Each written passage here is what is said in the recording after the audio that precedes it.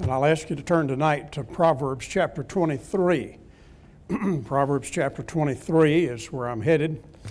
And Pastor, in line with what you just said a minute ago about sending it to other people, including pastors and some of the other groups, you're looking at somebody who many years ago, Betty and I had only been married about 2 years. I was a university student and pastor of a small First Baptist church in a county seat town in West Tennessee, Southern Baptist Church. And I went to my mailbox one Friday and there was a copy of the world's greatest newspaper. I'm serious. I had never heard of it, knew nothing about it. In fact, all I knew, I'd grown up in the convention. I didn't know any different. But I soon discovered. And as a result of the influence of Dr. John Rice, there came a point where I felt I had been retutored and retooled for the ministry. And I kept going to college and grad school and all that stuff through the years. But I really feel like the best education that I got came off the pages of this paper. And as a result of that, late in the year of 1976, I resigned another First Baptist church on the West Coast, a strong church, walked out on the street with no place to go, with one thing to be said for it. We walked out to become an independent Baptist. Amen. And you can tell by looking at me, we hadn't missed any meals. Lord was very good to us. We walked out. We didn't own a house. I had car payments. And in fact, after that, we had house payments. And we had 2 kids in school and a dog. And we just managed fine. Lord took care of us. And the greatest days of the ministry that the Lord had let us be in from early on from my high school days. The Lord had been so good. He's blessed us beyond anything we could ever imagine. And then April will be 26 years since I became editor of the paper. And, I still walk around the halls at the Sword. I still walk around there just every little bit and just remind myself of the price that Dr. John Rice paid to get it going. Dr. Hudson was there for 14 years. And for the privilege that I have to man the thing and keep things rolling, I'm blessed beyond measure and just thankful to God for the privilege that we have to influence so many people around the world. And we thank you for all y'all have done for us today. That anonymous gift that was given this morning and other things that you all do month by month and as part of your program. We appreciate it so very, very much. Now, I've learned some things today. Number one, I learned from Brother Nabron about how to make an announcement. I mean, seriously, he kept us on the string for 5 minutes, telling us things we didn't even want to know about, but he wanted us to know because we were waiting to hear. And I said, I did. I learned something about that. There's an art to making announcements, and I think he's got the master's degree in that. And then I learned about how to do a testimony meeting. Pastor, I've done some testimony meetings, and I've always had a problem, but I know how to do them now. I don't know what that bell costs, but it's worth whatever you paid for it. Amen? That was good. And I'm serious. I take note. When I see good things, I mark it down. And I'm still a student. I'm still trying to figure stuff out. Amen? And Brother Milan, I'm going to tell you like my kids tell me. Of course, both of my children are well adults themselves, long since. They have adult children too. And my family, they've done several music albums, and Betty and I think they're quite good. But I keep saying to them, it looks like on your next album you could find just one little spot to include Daddy, and let me sing. And you know what my kids say? They say, Daddy, we're praying about it. And that's as far as it's gotten. So, Brother Milan, I'm putting everything together for the National Sword Conference right now, but I want you to know I'm just praying about it. Listen, don't you love it when you come to church and things are anchored right? Leadership keeps things anchored, but also leads in a way that you walk away from church on Sunday night saying it was so good to be in the house of the Lord. And I know, Brother Bloom, you and your dear dad, who's in heaven now, have provided leadership here for a long, long time. And that's the reason why that you have such a tremendous ministry and great church, because you all have led, and as a tribute to all of you who have just said, hey, we're going to go with this. And you're all a part of that, as has been testified here so much. And God bless you for it. Now, Proverbs 23. Do come by the table. A little bit left over there. The books I'm giving away if you sign up for the paper. So please come by at the end of the service, and I will be glad to see you and bump elbows with you. Amen. Just elbows. All right. Proverbs chapter 23, and I begin reading in verse 19. Hear thou, my son, and be wise, and guide thine heart in the way. Be not among winebibbers, among riotous eaters of flesh.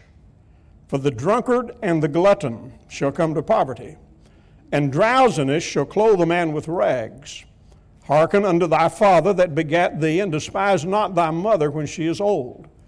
Buy the truth, and sell it not. Also wisdom and instruction and understanding. The father of the righteous shall greatly rejoice, and he that begetteth a wise child shall have joy of him. Thy father and thy mother shall be glad, and she that bare thee shall rejoice. My son, give me thine heart, and let thine eyes observe my ways. Now, if you keep your Bible open, I'm going to look at more of this chapter than just this, but here's the key. Verse number 23, chapter 23, verse 23 says, buy the truth, and sell it not. Also wisdom and instruction and understanding. Buy the truth and sell it not. Also wisdom and instruction and understanding. There are 4 commodities named in this passage. Namely, truth, wisdom, instruction, understanding. Now, if something is the truth, that means it's right. That means those are the facts. That means you've got the spiffy on that. On the other hand, if you do not have the truth, what you have is a falsehood. You have something that has been tampered with, and it no longer represents a 100% representation of the facts.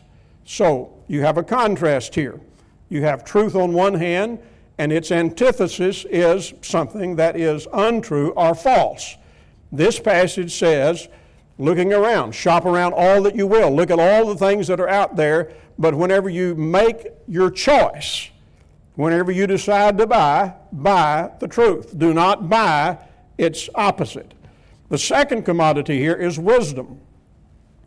Now, I'm going to define wisdom like this. It would be impossible for you to be wise without the truth. But once you have the truth, you need some capacity for utilizing that truth. You need a distinguishing ability that enables you to properly operate with the facts that you have in your hand. And that's where wisdom comes in. If you know things and you say, hey, I got the truth, all right, then let's use it wisely. Let's use it with discretion, etc. Now, wisdom, it also has an antithesis, and that opposite is foolishness. You can play the fool you could be in possession of the truth and still play the fool. You could say, oh, I know all about that. I've got all that down, man. I understand that. But then you could go out and do something that is absolutely off the rails wrong, and just forget about being wise and play the fool. So what does he say? When you shop around, buy truth, and then buy wisdom to go with it. And then thirdly, he says that we're to buy instruction. Now, you say it doesn't say, well, yeah, but it does. Because the day I was born, I had everything to learn. The day you were born, you had everything to learn. I'm grateful that my little mother took seriously raising her eldest child, her first child, and even though she was just a teenager herself, she plugged into motherhood with seriousness, and she began to teach me. When my dad got back from the Second World War, I was right at my 3rd birthday, and he picked up and began to help Mom. And you won't be around me very long without hearing me talk about Mom and Dad. They're both gone. They're in heaven now. But I owe them dearly. They taught me. They nurtured me. There's all kinds of bits of philosophy and things like that and I say, well, hey, listen, I learned from my dad. And you say, what happened? I took instruction.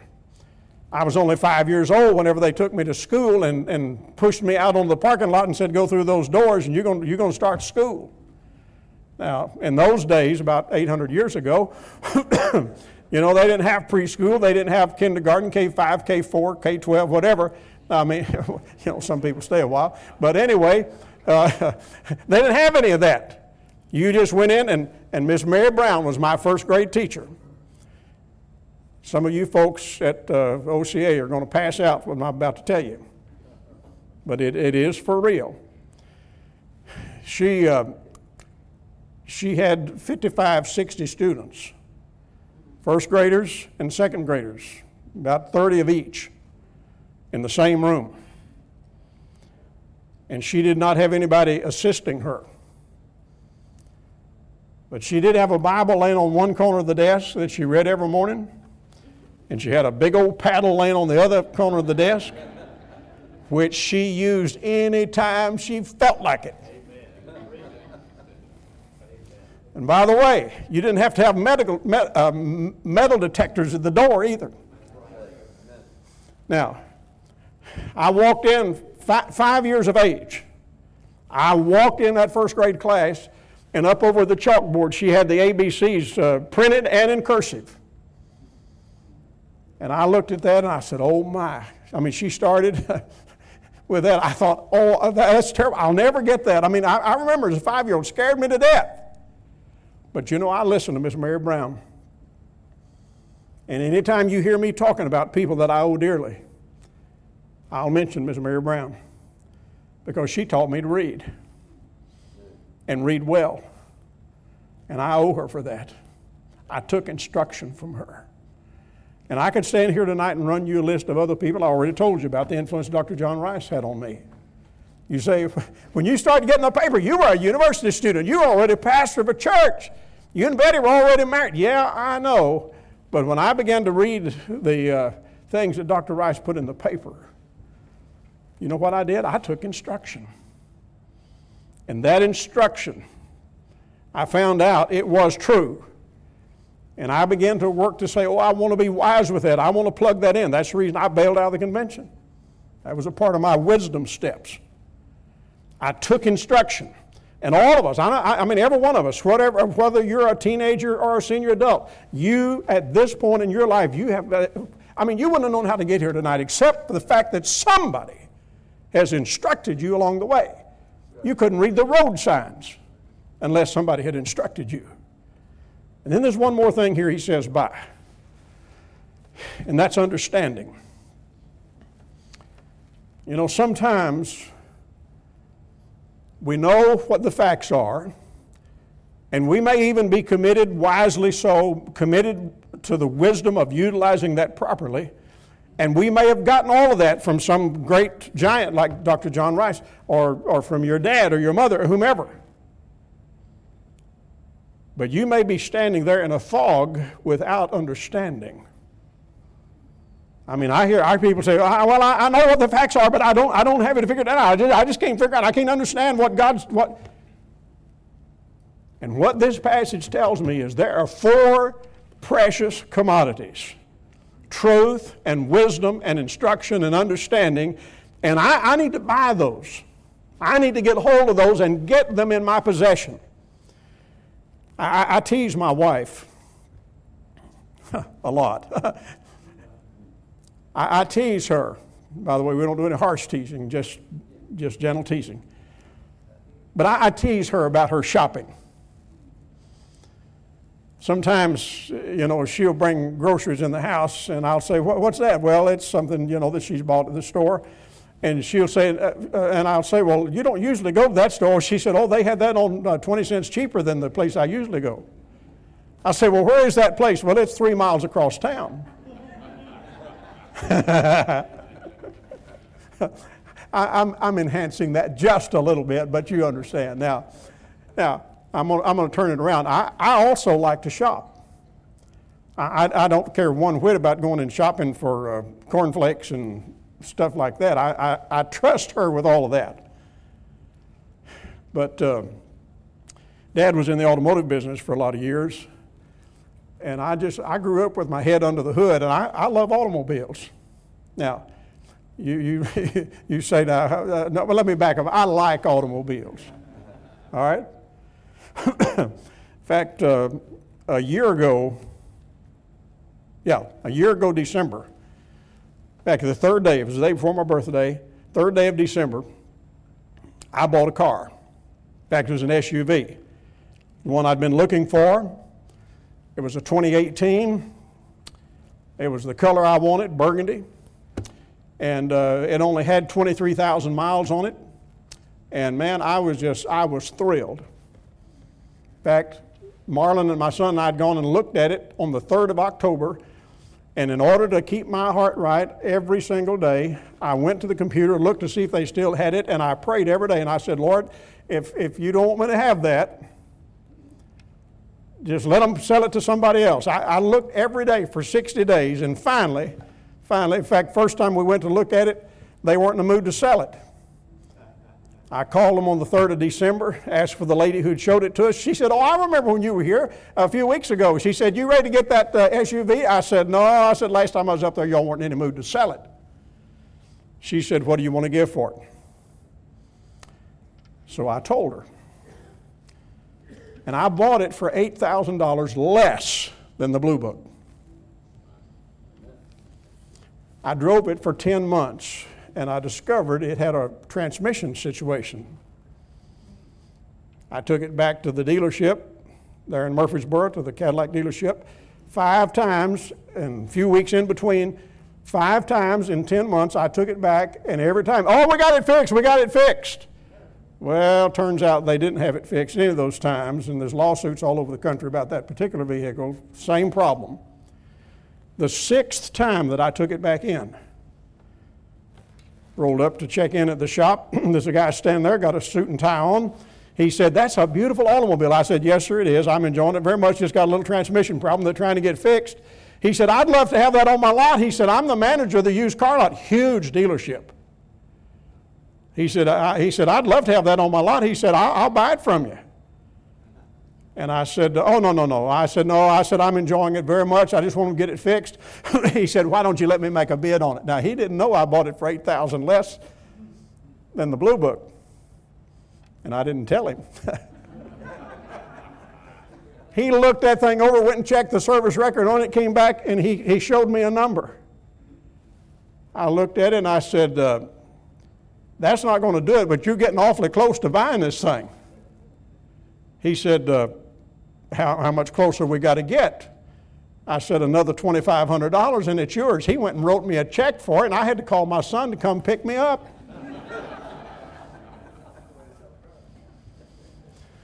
Now you say, why you tell us that?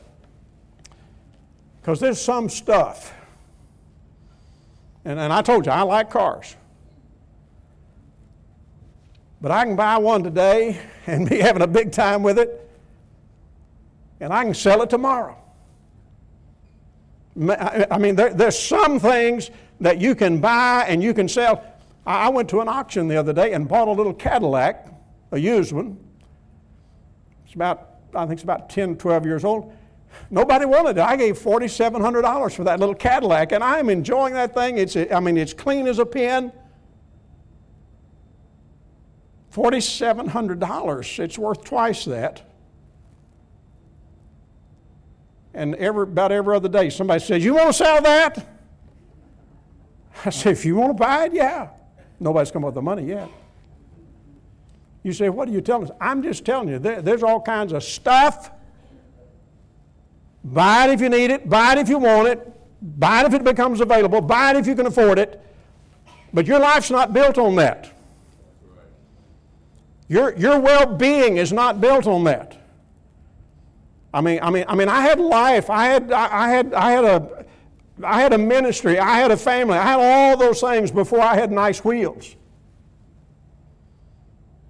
And so those things can come and go. But what we're talking about here, we need to buy and never sell.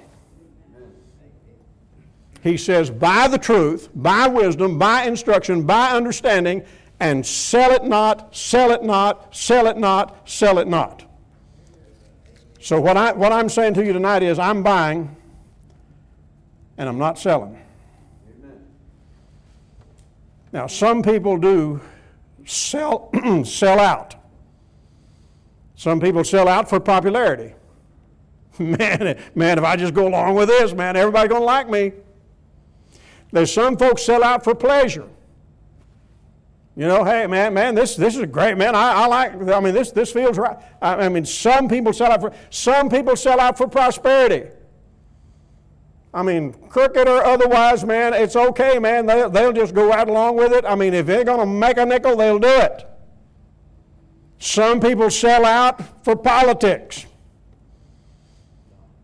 Politics, that's many ticks. You know what a tick is? Bloodsucker, but anyway. I didn't have to say that. Some people sell out for politics. There's some people, if it's their party, whatever that group does, man, it's who they're with, and they're going to go with it no matter what. You say, well, what do they need to do if their political outfit goes awry? They need to buy the truth, buy wisdom, buy instruction, buy understanding, get with that and forget the other. But some people sell out for politics. The other people sell out for promotion. Man, if I just do what I know I can do, man, I'll get that upgrade in my job. I'll get a big raise. They sell out for promotion. Some people sell out for their peers. And by the way, I know you know, it's not just the teenagers that have peer pressure. That happens for everybody. But some people give in to their peers along the way. Now here's what I'm advocating tonight. You ought to be sold out, but you ought not be a sellout. There's a difference. We ought to be sold out to the Savior, sold out to what's in this book, sold out to the good things of God, but never, never, ever sell ourselves out for a mess of pottage. Never sell ourselves out for something that the devil drags in front of us. Now, there's several things in this chapter along the way here that helps to define this. I told you I'm buying, not selling. And verse 1 tells me that I ought to buy and not sell when I'm in the palaces of the wicked, in the palaces of the powerful. It simply says, when you sit down to eat with a ruler, consider diligently what is before thee. Some folks, if they got invited to the White House, they'd be so awestruck. Or if they got invited to the state capitol or whatever, they'd be so awestruck that if somebody said go jump off a mountain somewhere, they'd want to know how you get there. But I think this passage and others leads me to say that whenever we're in the presence of the powerful, I remember a few years back I was at a banquet, something we were putting on. I invited our mayor. I knew he was an unsaved man. I knew that his business was a liquor business, but he'd gotten elected mayor of our city, and Been with him on some occasions, and I invited him to the banquet, and he came, and I sat him right. Betty was on one side, the mayor was on the other, and while we were waiting for the food to be served, he said to me, he said, I've been wanting to talk to you. He said, it's about that abortion thing. He said, I know what your position is, but he said, I just can't see it. Now, I'm going to tell you, I have no idea what I ate that night. But I just kind of turned to my chair a little bit, and I said, well, Mayor, I think maybe I can help you with that. And I said, if we don't have time enough to do it tonight, I'll get with you, and we'll talk it through thoroughly. I laid my case out there in a matter of 2 or 3 minutes. He looked at me, and he said, I don't know why I didn't see that before. You say, what's the deal here? You say, you're really smart on that abortion thing. Hey, listen, I got a hold of the truth back there somewhere. We didn't just start. I mean, guys like Brother Bloom and I, we didn't just start screaming bloody murder about that. We've been doing that ever since we've had a voice to use. And so we do that. It's not because we know everything, but we find the truth. We get wisdom, we get instruction, we get understanding, and we go with that even in the presence of the powerful. Second thing this passage talks about, if you look at verses 4 through 6, he's talking about when we're working in the marketplace. He says, labor not to be rich, cease from thine own wisdom. Wilt thou set thine eyes upon that which is not? For riches certainly make themselves wings. They fly away as an eagle toward heaven. Eat not thou the bread of him that hath an evil eye, neither desire thou his dainty meats. Just talking about out in the marketplace. When we get out in the marketplace, in the workplace, in the day-by-day world, I mean, whether you're eating in a restaurant or shopping at the mall or whatever, in all of those places, live by the truth. You buy something, somebody gives you back too much change, don't stick it in your pocket and run with it. You call it to their attention. Even if you discover it when you get in the car, go back in the shop, or back in the store. You say, why would you do that, man? They gave you too much, man. No. Because you bought the truth, and you know what the truth is about that. And so even out in the marketplace, we live based on these 4 commodities that are laid out here. Not only that, look at verse number 10. It talks about determining property lines. Remove not the old landmark, and enter not into the fields of the fatherless. Those landmarks were used to define the boundaries of property. If you came to my house, probably if I came to yours and we got to looking carefully, your lot that your house sits on or whatever other property you have, in all likelihood, somewhere out there, there's some stakes driven in the ground that mark the boundary lines. Now, what they would do sometimes in ancient times, in fact, I know of a case right now, I'll not be specific about it, but it's something that I have some real close acquaintance with, where somebody's disputing the boundary lines and trying to get something that they don't have ownership to. And in the old times, what they'd do, you got a neighbor and he's a crook, so he'd come over in the dark of the night and move that stake 12 inches, 18 inches, 2 feet, and leave it there for a few weeks or a few months. And another night, over a period of 2 or 3 years, he'd move it half a dozen times. Next thing you know, that boundary is 20 feet, 30 feet, or more from where it really ought to be. And what he's saying is here, if you and I get hold of the truth, we get hold of wisdom, we get hold of instruction, we get hold of understanding, then we won't be a crook and start moving the boundary lines, but we'll hold on to those things. The stake will be set where it ought to be set. By the way, as it applies to Central Baptist Church, I say again, both Dr. Blooms have kept the stake set where it's supposed to be set. In regard to the Bible, in regard to soul winning, in regard to living right and clean lives and all of that. I know what by the way, we got folks now who think, if you do all those things, they'll call them old fogey and old fashioned. It's like, you do all those things, you don't want anybody to come to your church. Well, look around tonight. A lot of those places have thrown that stuff out. I guarantee you all over town tonight, they're not even open. So it says something. Verse number 13 and 14 talks about the rearing of a child. Don't withhold correction. And by the way, there's nothing in the world wrong with corporal punishment. I didn't say capital punishment in this case. Nothing wrong with that either in the right in right context.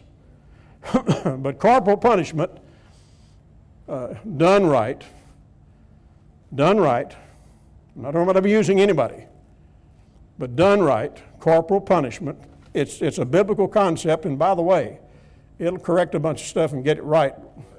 Keep your kids out of jail. Amen. You say, how do we know how to raise children? We get a hold of God's truth. We apply it with wisdom. We take instruction from Matthew, Mark, Luke, and John, and Paul, and Moses, and all of the ones that have written in the Bible. You get down to verses 20 and 21, 29 through 32. There's another section, two big sections here on liquor. You say, what's that got to do with truth and wisdom and understanding? It's got a lot to do with it. Got a lot to do with it. He says in verse 27, I'm sorry, I gave you the wrong word. Verse 20. Verse 20, it says, don't hang out with the wine bibbers.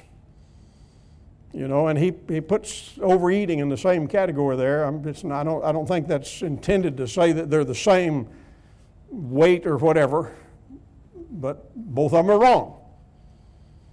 And he lays out this whole thing. You get down in verse 29, and he talks about a person who has woe and sorrow and contention and wounds without cause and redness of eyes. Well, who is that? It's the guy who is loading his wagon up. He's loading his mind up, loading his body up with alcohol.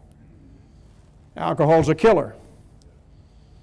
And whenever liquor is flowing, you and I need to remember what the truth is. Remember wisdom, instruction, understanding. Even as a small boy growing up, I remember Dad, sometimes we'd be walking along the road somewhere and be a beer bottle or something, and Dad would say, son, don't ever wrap your hand around that. Just don't ever wrap your hand around it. If you don't ever wrap your hand around it, it won't bite you. Well, I've never forgotten that. And it pays. And then, if you look at verse 27 and 28, verse 33, it's talking about what's described here as strange women. Now, let's be fair to everybody here. It's not just strange women, but strange men as well. The instruction here can apply to all of us. And what he's saying is, people decide to go an immoral route, and it's like falling into a deep ditch, a narrow pit. And there are people just lying in wait. If they could pull you that direction, if they could ensnare you into some immoral relationship, and you say, how do you not do that? You buy the truth, and buy wisdom, and buy instruction, and buy understanding. And when you lay hold of that and anchor yourself with that, then it'll keep you from falling into that pit. We need all four of these commodities. And if you buy right, you'll buy them all. I've already indicated you can buy some things, use them, and sell them, and hey, that's just the way it is. But whenever you buy these four items, you ought never to sell them. Right. My wife, her parents are both also already in heaven. They bought a little farm, 50-acre farm, 1936 when they married. And they lived on it their entire life. Her mother's been dead about 20 years, her dad about 10. My folks, my dad's been gone about 10 years, my mom only about 4, soon to be 5. My folks bought a little farm, about 50 acres, 1957, and lived on it for the rest of their lives. When my in-laws died, they left everything they had. Left it all to Betty and her 6 brothers. When my family died, my 3 brothers and my sister, 5 of us, we divided up the estate of my parents. Betty and her brothers divided up the estate of her family. Now, our parents were not poor, but they were certainly not rich. They left the little farms and some equipment and a little of this, a little of that, and we divided it among our siblings. Now, you say, why did you do that? Why did the neighbors not get any of it? Why did not somebody off somewhere? Well, the will in both cases said to be evenly divided among the siblings. You said, well, what was it you divided? What we divided was the estate that was left for us. I mention that tonight because whether you've thought about it or not, I'm not sure. But whether you have any property or not, I mean, when you die, if you don't have a dime left, you nonetheless have an estate that you are building right now, day by day, a legacy that you will leave for some people that you have touched and that you have influenced. If you buy the truth, buy wisdom, buy instruction, and buy understanding, and if you live that every day of the week, every month of the year, every year that you live, if you'll do that, I guarantee you, there'll be some people, and you may be surprised who some of them are. They will watch you, they will monitor you, they will learn from you. One of the guys here, Brother Carpenter, mentioned to me this morning, he heard me over at Pensacola talking about my being a missionary to McDonald's. I go to McDonald's every morning and get breakfast, and there's a couple of people who work at the McD's that I go to every morning, and I've been going to it for over 20 years, so I know the people who work the morning shift there and know them well. There are two people who work there who call me Daddy. There's another young Oriental guy that I've met there that Betty and I have become friends with. He's a Vietnamese, and he's become a good friend, and he calls me Daddy. Now, I understand some of that in both cases is cultural from their backgrounds. But every time that I see them, they greet me that way. We say hello and whatever and visit a little bit, and they go their way, and they address me that way every single time. You know what it does? It reminds me that they're looking to me for input. They're looking to me for an example. They're looking to me and saying, you know, I've got one of those people has told me a dozen times, oh, you're my spiritual dad. You're my spiritual father. You say, what is the deal with that? I'm just going in there and getting my breakfast. But they've learned some of what I'm built out of. And what I hear them saying is, we want some of that. I want to be like that. I want to have that in my life. I talk to them, and I don't just talk about the weather. Things come up that are not right in the conversation. I say, whoa, wait a minute. Let's talk about that. And I've done that enough times with any number of them that they know where I'm going to head. They know what tweaks me. And you know, you say, well, hey, you're just one little short guy. Yeah, I know, but listen, somewhere along the way, I got into the book. I found out the things that are in the book, and little by, I mean, even when I said, I don't have that quite figured out. I'm not sure I understand all of that, but it's in the book, and I know that it's the truth, so I'm going to buy it. I told the pastor, the little rental car that I'm driving, picked up at the Jacksonville airport yesterday. I don't know who it's made by, but somebody. Little boy said one of them foreign jobs. It took me 10 minutes just sitting there in the parking garage yesterday to figure out how to turn the radio off. Whoever had it before me had it turned on a rock station and turned up loud. And I mean, not only did I not want people hearing that as I'm driving out, I didn't want to hear it. And I'm trying to get I mean, literally, I sat there, I pushed I was getting out kicking the tires, trying to shut the thing off. Now, folks, you say, well, you're a little bit radical. You say whatever you want to. I'm having a big time. All right? And part of the reason why, after being married a lot of years to the same sweet lady, we're still happy about being together. Part of the reason our grown kids hug us coming and going. Part of the reason why our grandkids are doing well. Part of the reason for that is somewhere back there we locked in and we said the truth is what we're going to go with. We're going to build on it. Often when I was pastor in front of our people, I would say to them, I would say, listen, I'm telling you, the world, what they do down in the capital of Washington, D.C., what they do at the state capitol in Annapolis, whatever goes on, listen, we are not going by anything except what's in this book. Amen. And I'm telling you, we had a pretty good bunch of our folks, pretty good crowd of us. And they signed on to that. People from all walks of life. A lot of them were political people. Good bunch of political people in our church there.